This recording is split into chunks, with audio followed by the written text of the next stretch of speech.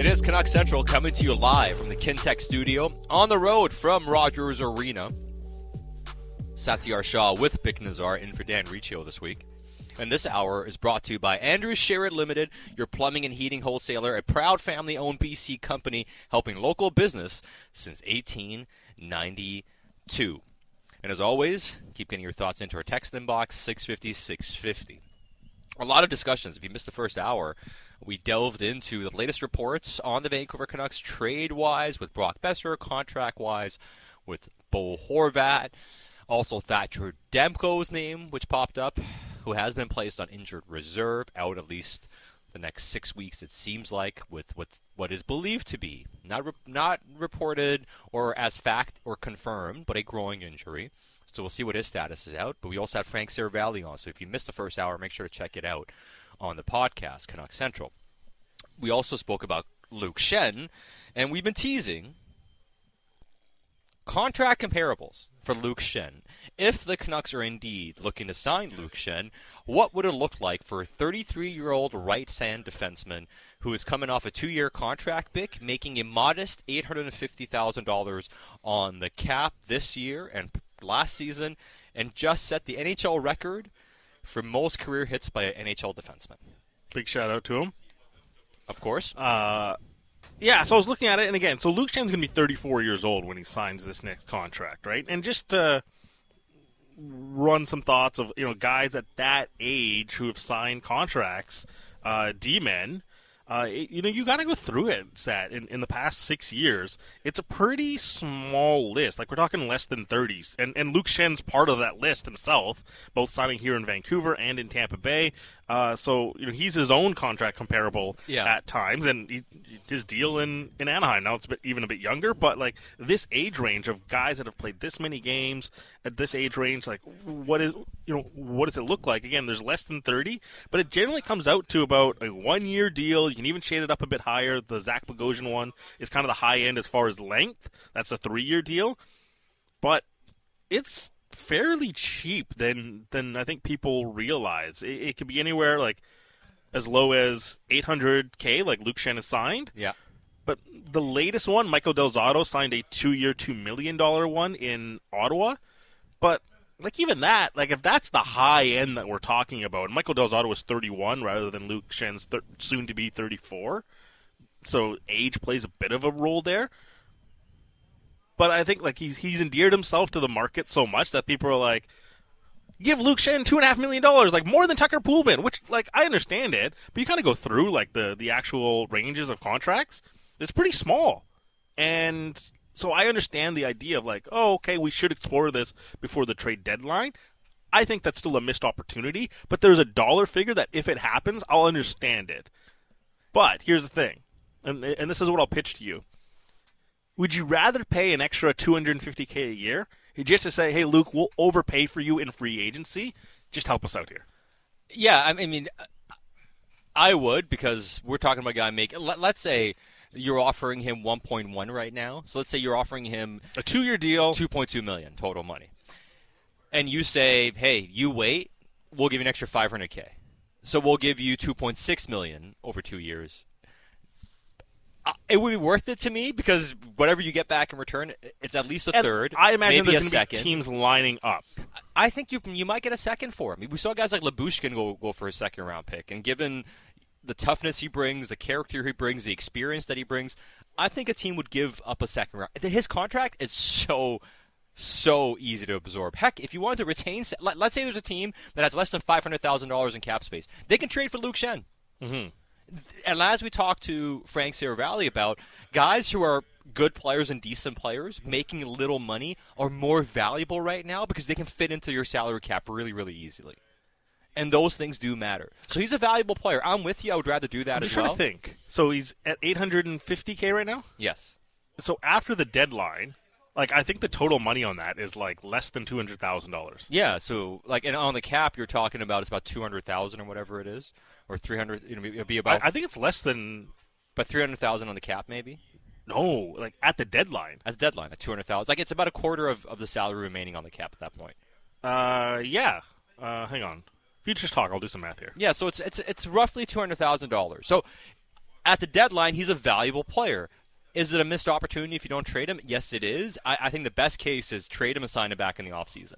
But I'm not sure that ends up happening. But the number, I think, with what you're looking at... it's less than $200,000. Less than $200,000. And we're not even talking about retained. So it's just $200,000. What if you retained? Like, it's nothing. Nothing. So teams that are capped out... A team that's capped out can trade for Luke Schenn, essentially. Because teams can figure out a way to get $100,000 in cap space. Easily. Like, $100,000. That's all you need to find out. There's more than enough teams right now. I know we talked about this earlier. Like, there's more than enough teams right now that could do that at this stage, let alone how much they accumulate by March 3rd. Like, we're talking about 20-some-odd teams. They could fit that in right now. Exactly.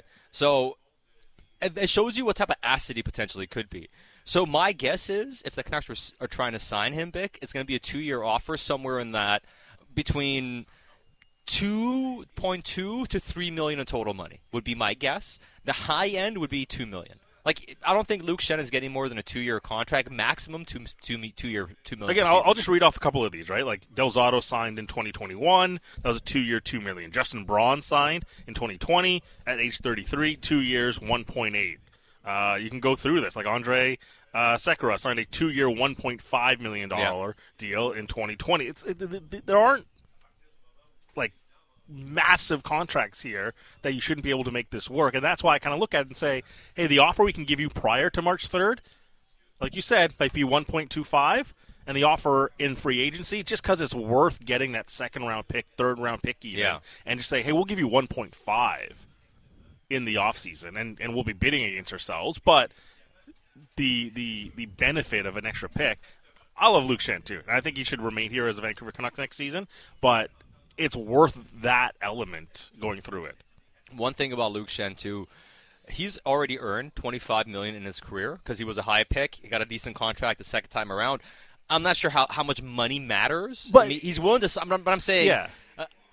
I think he's happy staying here and signing an extension and being like, I don't need to chase the extra few $100,000. Like, that would be my guess. This isn't the JT Miller thing that we went through last summer, where it was, this is going to be my generational wealth contract. Yes. Right? Like, I know it's a couple $100,000 and it means a lot to some people. It's like, really? You're shrugging off $100,000? And it might be important to players, but like, this isn't the type of contract where there's a difference between $49 million and $56 million. It's a rather small difference. And does living in this part of the world, which has clearly been a priority for Luke Schenn, is it worth just waiting out 3 months? Yeah. Well, I think that's the best way to go about it. We'll see where it goes. A lot of reaction on this. Jeffro says, unless you get a first, sign me up for wanting Schenn on the Canucks for $1 to $2 million per season. This one unsigned. You have to trade Schenn. Why would he want to come back to this clown show?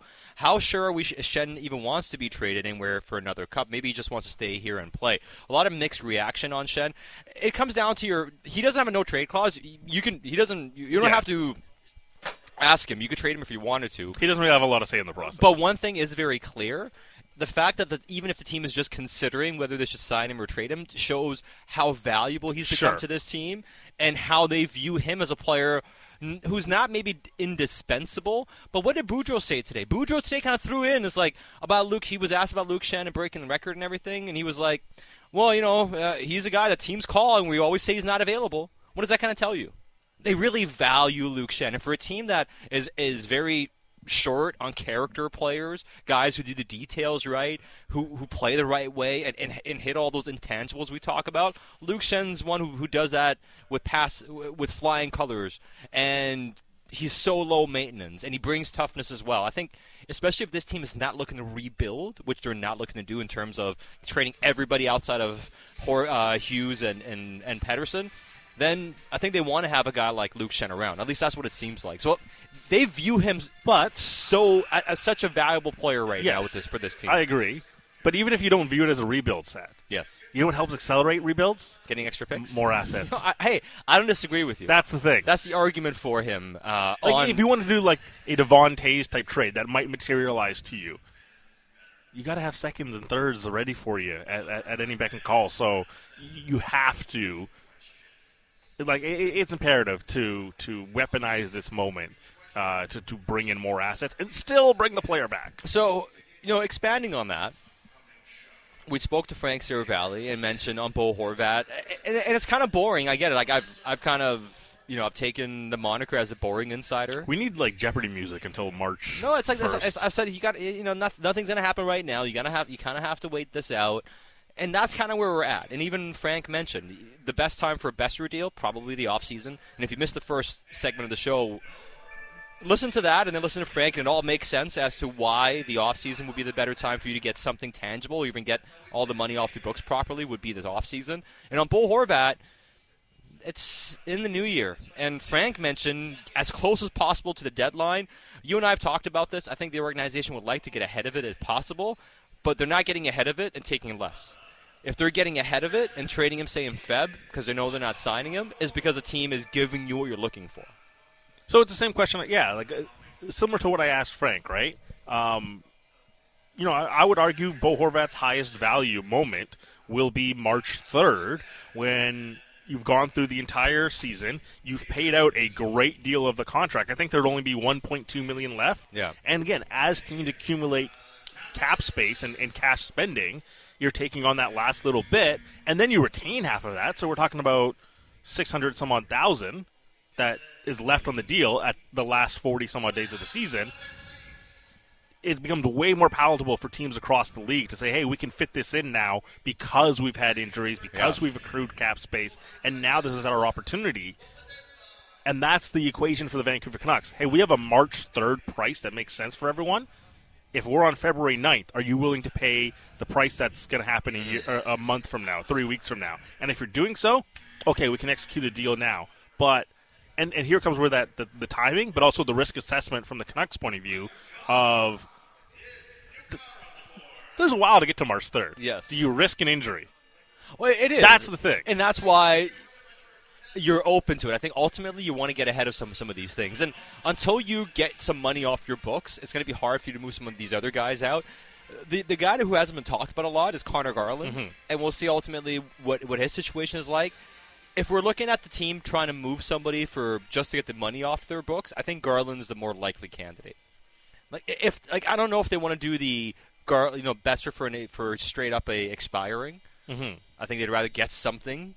I think with Garland's the interesting one. Is he the guy that you're willing to just get the money out? Because that's the guy. If you get the money out, at least you feel good about signing Kuzmenko.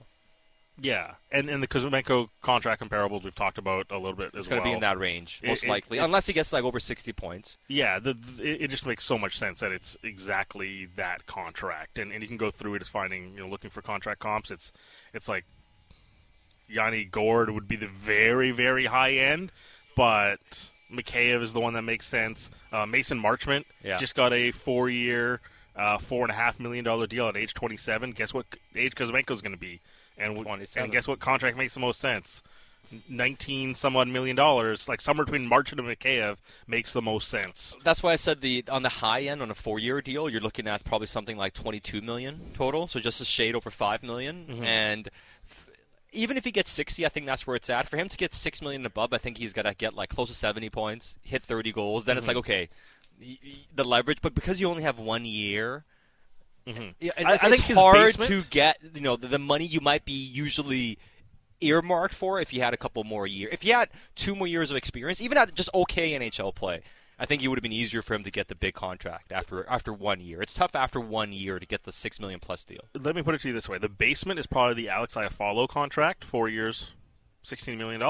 4 per year. That's probably the basement. If something goes remarkably wrong these next 50, if he hits 45 points, it's going to be 4 times 4. Yeah, and the ceiling is probably to what you said, $20 million. Yeah. I think that's the ceiling, and it probably makes the most sense. I think that's probably what you're looking at for Kuzmenko. So we'll see where it goes on the Garland one. Now, the other thing that we talked to Frank about was one thing that Frank mentioned. I think this is worth illuminating on the Bo Horvat situation, that he heard a rumor, and he couldn't substantiate it one way or another, that there was some sort of circling back or some discussions between the Canucks and Bo Horvat's representatives about a contract, and essentially it went nowhere again.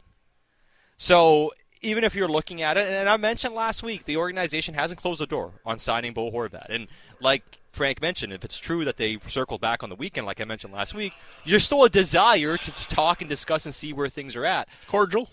But the gap, the gulf, I should say, is still sizable there. And as long as it's sizable, It doesn't look like it's trending in that direction, and that's what Elliot Friedman mentioned today. It doesn't look like a contract's likely. And I almost just wonder, too, Sat, if, like, once you miss the point of the preseason talk, right, does it make sense for either side to talk right now? Well, like, realistically, if you're the Horvat camp and you're scoring all these goals, you're just like, why don't we just wait another 7 weeks and get to February? And as we get closer to March 3rd, if we're still scoring at this ridiculous rate, then there's no sense in even trying to shortchange ourselves. Because what if you can push this number even higher and you start clipping towards 35 and 40 goals? Like, if Bo Horvat's at 35 goals in late February, which is suddenly a realistic proposition, that, like, you can demand so much on the open market. Yes. Why not just extend this as long as possible? Well, if he comes off a 40-goal year, somebody's throwing some ridiculous money at him in free agency. And so, like, here on December 5th, does it even make sense for the Horvat camp to be unless you get the number again? Do you reach our number? Which is like right now. But why even shortchange yourself? Like right now, he's on a certain pace. The further you go along to confirm that pace, that number itself is going to get higher and higher. It will. But if you're getting, like, let's say if you're getting the Roope Hintz offer, you're taking it. I don't think it's worth it. I don't think the Canucks have zero interest in paying that. I'm not saying I would never do that. But if the Canucks go and offer him $65 million or $67 million, he's not saying no to that. Because what's the high end in free agency? That's probably the number you're looking at, maybe slightly higher. So why not just take it now before something happens? So I think those are numbers I think they would say yes to. I don't think Vancouver has any interest in it. My question has always been, Bick, are they willing to go to the JT money? And if they are, would both say yes to that? Which is $56 million. Now, do you go 7 times 8, 8 times 7, however you want to fudge the numbers, the same total money. Like, to me, that would be the high end of what they would do. And I'm not even sure they would want to do that because you already slotted JT ahead of him. So now you're going to pay Bo as much as JT. From a planning sense, if you're putting the pieces together, it doesn't look like something they would want to do. But that's the question I kind of have. Man, they have so many options available to them. Yes. But you need sorry, like, I shouldn't say so many options because it's kind of limited. The machinations in which you can create this next roster are very fascinating too. Yes, because there's the contract version of it, and I want to be clear about this too. It's like you can sign him right now and still fit him under the cap for next season. You can't sign Kuzmenko. It just limits how you intend to make improvements. That's the issue. Exactly, and that's what we've always said. There's money right now for you to sign Bo Horvat. And you do. You have the money to extend him. It's just you're limited in doing everything else that you want to do. Heck, you could probably sign him and Kuzmenko as well. You could do that. You could probably sign both of those guys, and you might have to buy somebody out. And I'm not even talking OEL. You might have to do something minor, like maybe you buy out Pierce. Like there is something you can do something relatively minor to get both guys fitted in, but you can't do anything else. And the reason I brought this up is how can talks go anywhere? They need to free up money to sign him. Again, the freeing up money is about, do you actually want to make improvements to the roster as well? So if basically what the point is, this team, everybody agrees, is not good enough. Mm-hmm. Everyone agrees this team needs more. Which, by the way, just to illustrate that point, Bruce Boudreau has now coached 82 games after Saturday. Yes. It's a year anniversary. They are 17th in points percentage. And in the Western Conference, they are what? 10th. So they are still 2 points out of a playoff spot in the West. Based on two spots, based on how they played in 82 games under Bruce Boudreau. It's not good enough. Like your fringe team, on your bubble team that's capped out. So if the best you can do with a bubble team that's capped out is bring everybody back, it doesn't make logical sense. So that's the whole argument. You have the money to sign both. It's just you don't have money to do anything else beyond that. And is it worth throwing more assets away and bending backwards to keep the same core intact? And then not only do you keep the core intact for this year and next year, you're talking about limiting your options to do anything else long term as well. So that's what it comes down to. At some point, you have to grow, and this team right now is stuck in a spot where you have to make a very unpopular decision. Yes, like potentially trading the captain, amid some other unpopular moves too, Sat, because this regime came in and said, "Yeah, we're going to do some unpopular things." And honestly, like we were talking about this Horvat contract, and some texts are coming in about Miller, and it's like, well, something you look at and it's like, well, that was an unpopular move. Signing JT was unpopular. Trading Bo would be unpopular. So this management group, are they willing to absorb some short-term negativity for what they might believe is long-term gain? A lot of people are saying, what does that plan look like, though? Let us see you executing that Sure. plan. All right, great stuff here on the Vancouver Canucks, and as always, Canucks Central is on top of all your topics. Before we get out, and we are going to get to Don Taylor next segment, Bick, I want to spend a couple of minutes on what you and Randeep Janda were up to on the weekend. At Match Busy Eatery day. Public House at Cascades Casino in Delta yesterday. Busy Our day, good friends, yeah. and a lot of listeners came out. I wish I could have made it out. I was just way too exhausted yesterday. Big shout-out to everyone coming by, and great stuff by all the staff there at Match Eatery. It was great meeting everyone, and a lot of new converts to Randeep's Dud Soda. Oh, He yes. broke that out there, and yeah, it was really great over at Match Eatery at Cascades Casino in Delta, giving some stuff away as well, and just having conversations with Canuck fans and football fans, and the daily passion that we see in the inbox, just experiencing that live again, and going out to these events again post-pandemic, or in this stage of the pandemic, and just seeing how fired up people get, and talking to Canucks fans, it's always a blast. So again, shout out to everyone there. It looks like a fantastic place to watch your Sunday football. But yeah, it was great just talking to Canucks fans there yesterday. Yeah, and a lot of Canucks fans, they're probably happy to take their minds off the Canucks for the weekend, even though they won on Saturday. Yeah. There was a couple of moments where it's like, we're watching football games, and They're Seahawks talking are about on, the game, Mahomes is on, Burrow is on, and you're just talking to people. It's like, yeah, Geno Smith is doing so great, and it's like, hey, so the Canucks game, and just like the face would turn. It's like, oh yeah, the Canucks, they got to do this, they got to do that, and all of a sudden the mood funny. changes. Yeah, It's mood like, don't ruin changes. the mood, man. Don't ruin the mood. It's so funny. All right, the Vancouver Canucks ruining the mood at Match Eatery in Public House. No, but great scenes. Not at Obviously, all. Shouts to all our listeners, of course, to get out there, and obviously our good friends at Match Eatery in Public House at Cascades Casino in Delta. It is Canuck Central, Satyar Shah with Bick Nazar. Our good friend Don Taylor, he's next, right here on the home of your Canucks, Sportsnet 650.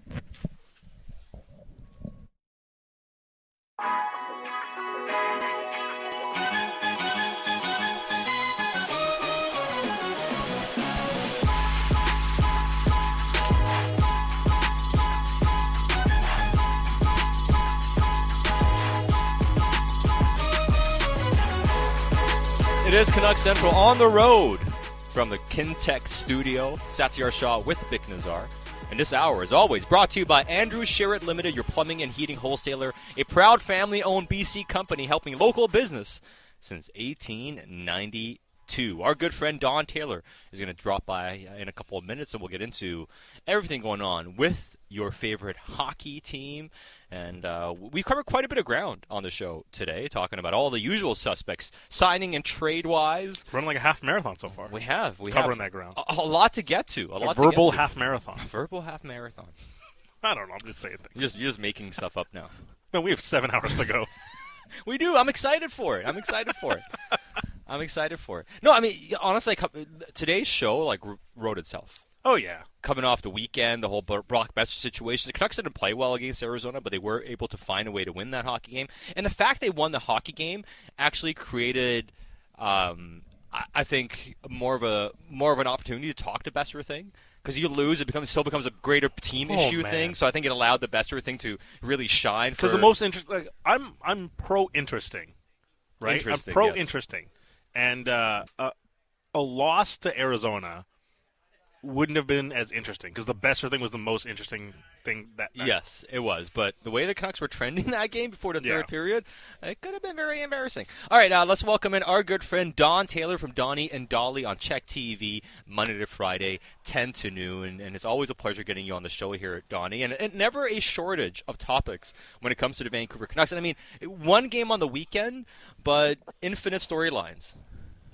Yeah, you said it. I mean, if they had lost that game, bad, and certainly something to talk about. Losing to Arizona at home during what's been a pretty disappointing homestand before that anyway, that would have been a big story. But this thing with Brock Besser is just like, what a soap opera. That was enough to chew on for a long time. Well, it was, and on the Boeser front, like, what was your overarching takeaway about how that entire situation unfolded? It's supposed to be a healthy scratch, then Dakota Joshua mysteriously picks up an ailment after taking a nap, and we've all slept funny and woken up not feeling great. But I don't know how often it happens ahead of a National Hockey League game. Although Brent Sopel did throw his back out, picking up an animal cracker once, so I guess anything is possible when it comes to pregame injuries. But what do you make of how that all unfolded and where we are today with the whole Brock Boeser situation? Well, good on you for remembering the Sopel incident. That's one of the all-time great Canuck injuries. That's outstanding. You remember that.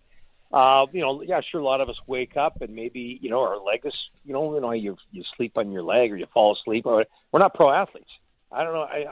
I'm not doubting anything. I guess I am. And tinfoil hats on, Donnie. Tinfoil hats on. Yeah, he was skating today, so read into that what you want. But I think what it speaks of is, and I believe, Bruce, that maybe he, when he first made the decision, he wasn't, didn't realize the weight of the day or didn't even know about it.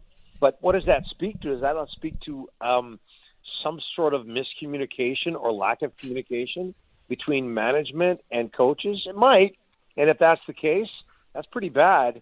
It's just another layer on the mess that is this awful season as we sit here a year away from when or the 1 year anniversary of Jim Benning and Travis Green's firing. It just another layer. It's not icing on the cake, but certainly another layer.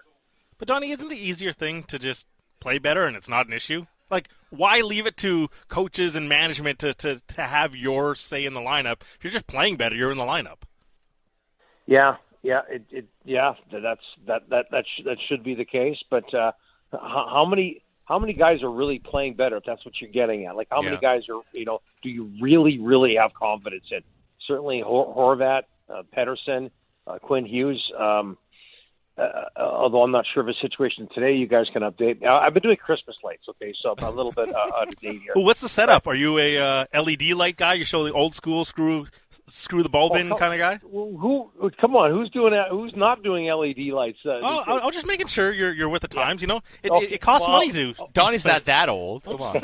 Yeah, exactly. Like, is this a shot at my age? Listen, a little bit. Yeah, you can still buy replacement lights. That's fine. I've heard it all. But I went through the era where you put your lights up on a tree, or even where somewhere around your driveway, and the old bulbs used to break, so you'd have to replace them and put your life in danger trying to get the thing out of the socket. But anyway, where were we with the Canucks? Plus the ones, hang on, like the light strands where if one bulb goes out, they all go out, and you don't know which one it is. Oh, well, just the worst. That still happens. But this is a marked improvement. And then, of course, there was the era where the LED lights first came out. They weren't very bright. I don't know if you guys remember that. It was a short era. But I worked retail selling Christmas lights. I very much remember when they first came out. It was a short era, but it was really frustrating because it was supposed to be better. Now we're on the right track. And we're doing a good job of avoiding the Canucks here. It's excellent. Yeah, it has been fantastic. I was interested in the home setup. I think it is interesting. Bringing it back to the harsh Canucks reality, however, we were talking off air about this, and playing devil's advocate for a second, because I'm also trying to make sense of why does the organization not buy into Bruce Boudreau, and part of what we've heard too, and this is the general criticism of Bruce has kind of been like he's not really a details guy coaching wise. He's happy-go-lucky guy, maybe slightly aloof or whatever, not a systems guy. Like, could this situation, if you're looking at management's point of view, maybe be viewed as this is why he's not our guy to some extent, like to let this situation unfold the way it unfolded, not being part of the details, the lineup decisions and everything. And as much as Bruce had a lot of success here, over the last 82 games now when we look at it, they're on pace to be the 17th best team in the NHL. So still on the outside looking in. This is 82 games with Bruce Boudreau. Like, could we look at this as maybe a blemish on Boudreau's resume, which obviously we've defended quite a bit this year because he is not the true issue with the organization? Yeah, I think it's definitely going that way. And I got to think that it must be, there has to be a personality situation. I'm just guessing here, but and I say that because when somebody says, well, that he's not an X's and O's guy, you can't have that, or the other way around. Or he's not enough of a player's coach. Well, you can surround yourself with people who are. it's not the old days when you had no assistant coach or one assistant coach. You can surround yourself with X's and O's guys. And from what I understand of Mike Yeo, he's like that. There are others that they've had in the past, other coaches, with or without Boudreau. You can surround yourself with people who can address your weaknesses, can make up for your weaknesses. So when I hear Rutherford criticize Boudreau in so many words, I always think to myself, or I have begun to think to myself, well, it's got to be personality, because, or just a condemnation of the entire coaching staff, which they reworked this year, right? So I got to think it's some sort of personality conflict that we don't know about. Maybe we'll find out about, because the structure and the X's and O's, you can get people to help that out. If you're a structure and X's and O head coach, and you're not a people-friendly head coach or player-friendly head coach, you can get somebody to help you with that. So, and the other theory that's going out there, and you guys are both on Twitter, but you read a lot, not a lot, but some of, well, maybe, Rutherford was doing this to light a fire under the players' butts in order to support their head coach. So there's all sorts of stuff out there, but I'm beginning to think this has got to be just personalities here. Sack kind of mentioned the record. It is 364 days since Bruce has arrived. Now that you have a year scope to look at what he's done, how do you view what Bruce has done here in Vancouver? Well, I mean, his record is a winning record when you look at over the course of the 364 days. So there is that, but I just can't help but think that he ended last season looking like a pretty good NHL coach, especially when you consider playoffs aside, which is fairly important. I get that. When you consider his entire record during the regular season, one of the most winningest head coaches in regular season history in the National Hockey League. Now, so you get to where we are now, and people are now questioning Bruce as a head coach. I can't help but think that public criticism, veiled criticism, but criticism, I can't help but think that's had an effect on his coaching, in that if I'm a player and I know management, well-respected management, at least at first when they came to Vancouver, if they don't respect Bruce Boudreau, why should I as a player? So I still have respect, and I still believe Bruce Boudreau is a good coach, but I think that everything that's happened, first and foremost, the public criticism has had an effect on the way he can do his job. I still respect him as a coach. Yeah, I think you look at what Bruce Boudreau has done. I mean, it's hard to be overly critical of Bruce Boudreau, and that's why it's been fascinating to see such a disconnect between him and management when it comes to the job he's done and where that's kind of trending. And as far as the big player we're still trying to find out about, and that is Bo Horvat, of course, with his contract situation. And I know Elliot Friedman mentioned today that maybe it is more likely he gets traded than signed, which is kind of where it's been trending. What is your sense about this? Because I know you and Dolly talked about it quite a bit today as well.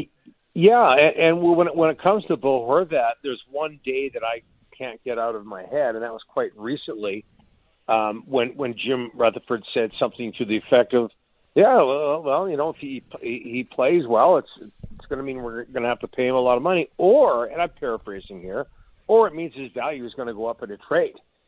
Mm-hmm. And I just sort of found that kind of somewhat negative in terms of saying that you're going to deal away your captain, although it has happened in the past with unrestricted free agents. I get that. And I can't get that out of my head. So when I hear something like I did today from Elliot, I'm not surprised at all. It is a possibility. I mean, and for people who think that's awful, well, what's awful, what's the worst situation is him leaving and them getting nothing. So I think most people would be okay with it because people have seen that before.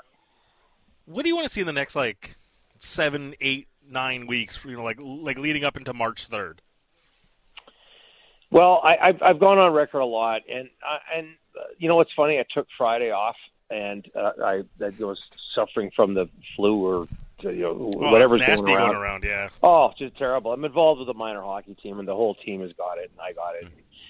Anyway, it was so I take Friday off, and we received a lot of messages in our inbox and email today saying, thank God Taylor's not there because we don't want to hear 2 hours of screaming about a rebuild. So I've tried to explain myself a million times on this show and other shows. I want to see some sort of focus, and I'd love to see the focus be, even though I know Pettersson's great and Hughes is great, but I don't know if those guys want to be here much longer. It just focus on, it just gives, I know it doesn't always work. It hasn't worked necessarily in Buffalo and hasn't worked in Edmonton. Looks like it's working in Detroit, maybe Chicago, but you haven't done it here. You haven't tried it here. Everything else is just, screams towards mediocrity. Give it a shot. So I would like to see them just focus on something, preferably a rebuild, and go from there. Well, and, as far as Thatcher Demko is concerned, I know Elliot also kind of wondered, is he a guy they may be looking to move if you're looking at a longer-term approach? And I'll believe that when I see it, as far as trading Demko goes. But it is also interesting because he has struggled so far this year that him being out for 6 weeks has been kind of a minor storyline, especially after the weekend and all the Besser stuff. Well, that's a great point. Again, it's something I'll be borrowing tomorrow for our show. But think about it. We're really just show prep for you, aren't we, Donnie? Well, of course. Every Tuesday, it's basically you guys, and then and then somehow we get paid. But think about it. They lost Thatcher Demko for 6 weeks, and you're bang on. Nobody's talking about it. This is the guy. He basically kept you in things last year, and he goes out for 6 weeks. And I know he's been struggling, but that should be a massive story. But everything else that's going on, led by Besser and the fact that, and then there's the Besser story and the Horvat story. It's way down the list, and really nobody would have guessed that at the beginning of the year. You lose your guy, your goalie. The reason you won games, the main reason you won games, so many games last year after Boudreau started, he's out, and nobody's really talking about it. That's a great point. I imagine you probably really respect Luke Schenn's game, and just the way he's gone about. Okay, hold on a second here. Now that's a shot at me being old. No, that's a shot at him playing tough. And he puts on. That's a shot at him playing tough and constantly evolving. Yeah, Luke uses the old Christmas bulbs. Yes, exactly. I understand where you're coming from. Well, who doesn't respect Luke Schenn? I mean, we went through the list today of players like who represents a positive story on the Canucks right now? There's Hughes and Schenn, and that's about it. And I love the way Schenn plays old school. And because even Horvat, 19 goals, but, who knows where he's going. Pettersson, does he want to stick around? Only a couple of years before his contract is up. So even the guys who are playing well represent somewhat of a negative story. But here's what I really respect with Luke Schenn. Yes, the way he plays, old school, all of that, but also because he was a high draft pick. Mm-hmm. And he's had to adjust his game and stick around in the NHL after going down to the minors in San Diego when he was with the Anaheim franchise. And reworked his game, focused on being more physical, old school. Not many guys like that in the NHL anymore. And he's not only managed to survive, but get himself a couple of Stanley Cups and become a real leader in the National Hockey League wherever he goes, whether it's Tampa or Vancouver or wherever. And, to the point where the Canucks might either, extend him or get something for him. He's pretty valuable. I love guys like that realize that, what I was doing before isn't working. I have to forget about the fact I'm a high draft pick, and I have to just work on survival. And not only is he surviving, but I think he's thriving. And you saw him I don't know if you guys saw him on Twitter getting the title belt from Pettersson the other night against Arizona, and just the way he talked to the room, you could just tell he I'm not saying he owns it, but he's certainly an important part of it. Just a great player. Well, and I wonder if the timeline isn't a rebuild completely, then I think if you're trading Bo Horvat, I can see why they want to hold on to him. If you're not fully rebuilding, you're trading a leader, you probably want to hold on to, Luke Schenn's leadership. So I can see that happening. I think the best case scenario is trading him, then signing him back in the offseason, but The point I was going to make, Donnie, is you're among fellow admirers of Luke Schenn's game, but even you that says, hey, I want to rebuild, it might come at a cost to say, hey, we can't maximize an asset for Luke Schenn because it's worth retaining him too.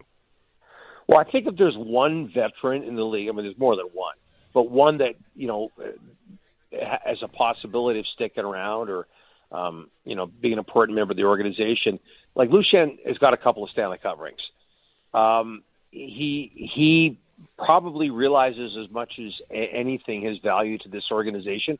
You still want veterans around, and can you honestly see Luke Schenn, if he were to sign a contract extension here in Vancouver, can you see him rocking the boat or causing problems? I think he'd be a guy who would thrive, who would love it. Look, I know we're rebuilding here or we're turning things around. I want to be a leader. I want to be part of this. I want to be at the root of this if it does turn around. I think he would love that. And the other thing with Luke Schenn, and I don't know exactly what happened. Maybe you guys know more, but I know what I saw. And the day that him and Miller went at it, I think it was after the second period. I think it was the Buffalo game. I think it was the home opener. And just the way Schenn kind of took control and gave Miller the what for, and I just thought to myself, man, that's a guy you need that guy.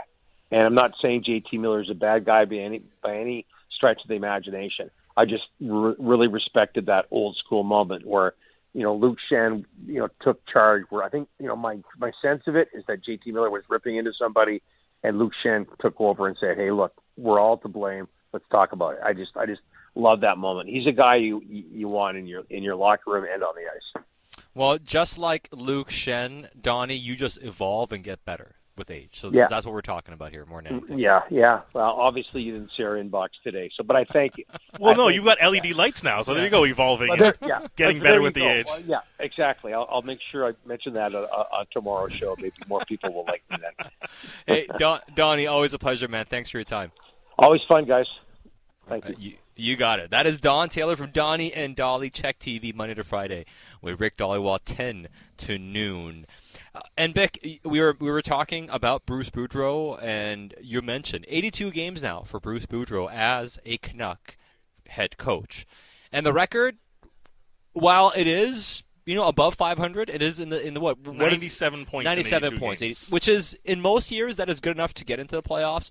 But one thing we noticed last year was the playoff bar has increased. And if you look at the playoff bar this year as well, once we see what happens in the West, it could be similar, perhaps a little bit less. But to illuminate. But, yes, to illuminate, over those 282 games, where would that rank? In points percentage, because that's more important, folks, that is 17th in the league, and that is 10th in the Western Conference. So the Canucks are not a playoff team in 82 games with Bruce Boudreau. Over this span, per points percentage. Yes. So it shows you that everybody agrees Boudreau has been the best coach they've had with this core. It's okay to say Bruce Boudreau is a good coach. And it's also okay to say, has he merited and earned the extension to say he's your guy completely moving forward? And I can understand it from management's point of view to say, let's just wait this out. Yeah. And if we're not committed, we're not committed. It's okay not to double down right now, because what are we looking at? We're looking at the 17th best team right now. I agree. I tend to look at the Boudreau situation like you and say, because of the Canucks not having this identity and the system they can fall back on, that's a big issue, and you have to figure that out long term, whether that's on Boudreau or not. To me, there is a legitimate reason for you wanting a different coach. And if you want to look at what's happened this year, you could say, like Donnie mentioned, did you poison the well because you made it so acrimonious publicly about not liking your coach and all the things you're pointing out, and does that make it look like he's a lame duck and everything? Did you contribute to this? I think that's a fair question to ask. Sure, but it's not as if their decision to bring Boudreau was theirs. It predated them. Yeah, but I'm saying, did they help? Did they give him? Did they poison the well with the coach because of how little trust they showed in him publicly? I guess you can make that criticism, but outside of that, Bick, sure. I think the point I'm trying to make here is I'm getting to it. I'm saying what I'm giving you the out for Boudreau here, saying, okay, it's not on him, because there is stuff you can criticize him for. This year, the Boeser thing to me, if people think Boeser was mishandled, and that's fair to say, if you're going to scratch Boeser, don't scratch him on Hockey Fights Cancer Night. If there's one game you don't scratch him for, to me that's not a management decision. To me, that's on the coach. So the coach missed that opportunity. And if the coach is regretful for missing that, that's on the coach. And if you are of the mind like the front office has said. He's not a details guy. And maybe there's a belief, and I'm not reporting this, but, you kind of wonder. He's a bit of an aloof guy, maybe seemed as a little bit messy here and there, rough around the edges. He's not the, tie down, button down, do things by the book, new age type of coach, old school type of guy. You know what I mean?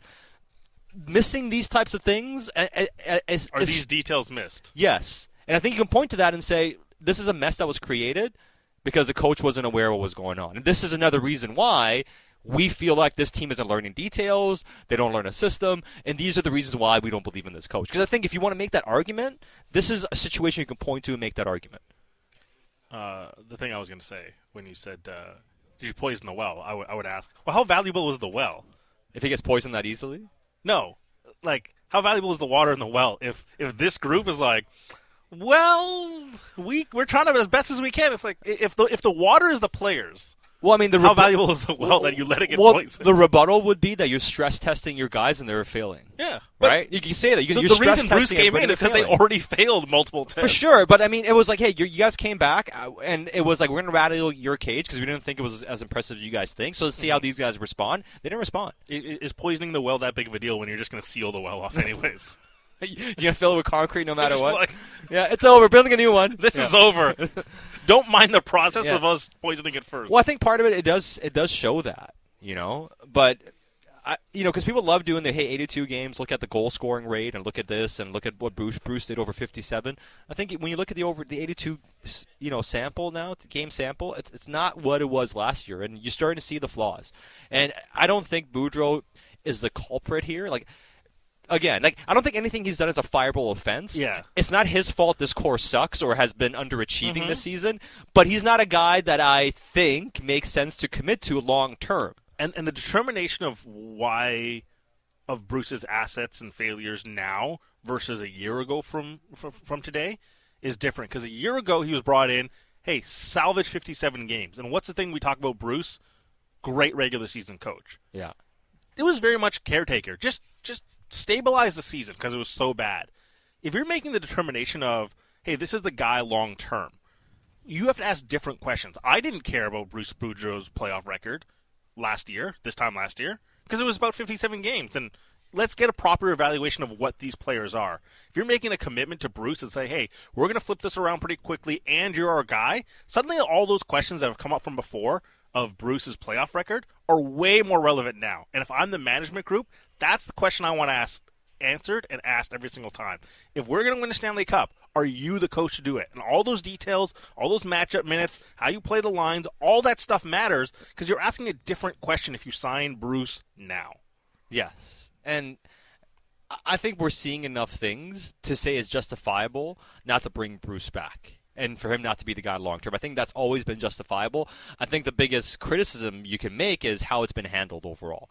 And was it constructive for a guy who's done everything you could ask for in the job he's been asked to do to put him under the fire the way he was put under the fire?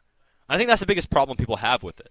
It's like, why are you going after Bruce? Like, why is he the guy you're going after? He's not the guy who's been here for the failings in the past. Like, if anything, he's the guy who's done the best with this core so far. So why is he the one? But it's like there's more than one thing going on here. Again, we talked about this. How many cards do you as a management group want to play? Yeah. I'm saving those cards for as long as I can. Man, there might be a $19 million buyout. I'm waiting to play that card before I talk about a Bruce Boudreau card. Oliver Ekman-Larsson? That's what I'm saying. Yeah. If you have to make big decisions, are you going to do an unpopular one in releasing Bruce Boudreau? Or are you going to say, hey, ownership, in the summer, we're going to play a card that means $19 million. And by the way, we're going to hire a coach, but I want to play this bio card. That's a big card to play. It's a really big one to play. And we'll see ultimately where this all goes. It's fascinating times for the Vancouver Canucks. Trades, are they imminent? It doesn't seem like it. But we will stay on top of things as we promised. Now coming up, we are going to get to the pregame show coming up in just about 30 minutes time for Canucks and Habs. Puck drop just after 7:30 here on Sportsnet 650. Batch and Randy have the call. Coming up next, we'll give you the latest on the lineup and who's playing and who's not playing for the Montreal Canadiens. If you missed it, we'll replay a chunk of what Frank Seravalli had to say about the trade market and your Vancouver Canucks as Canucks Central rolls on Sportsnet 650.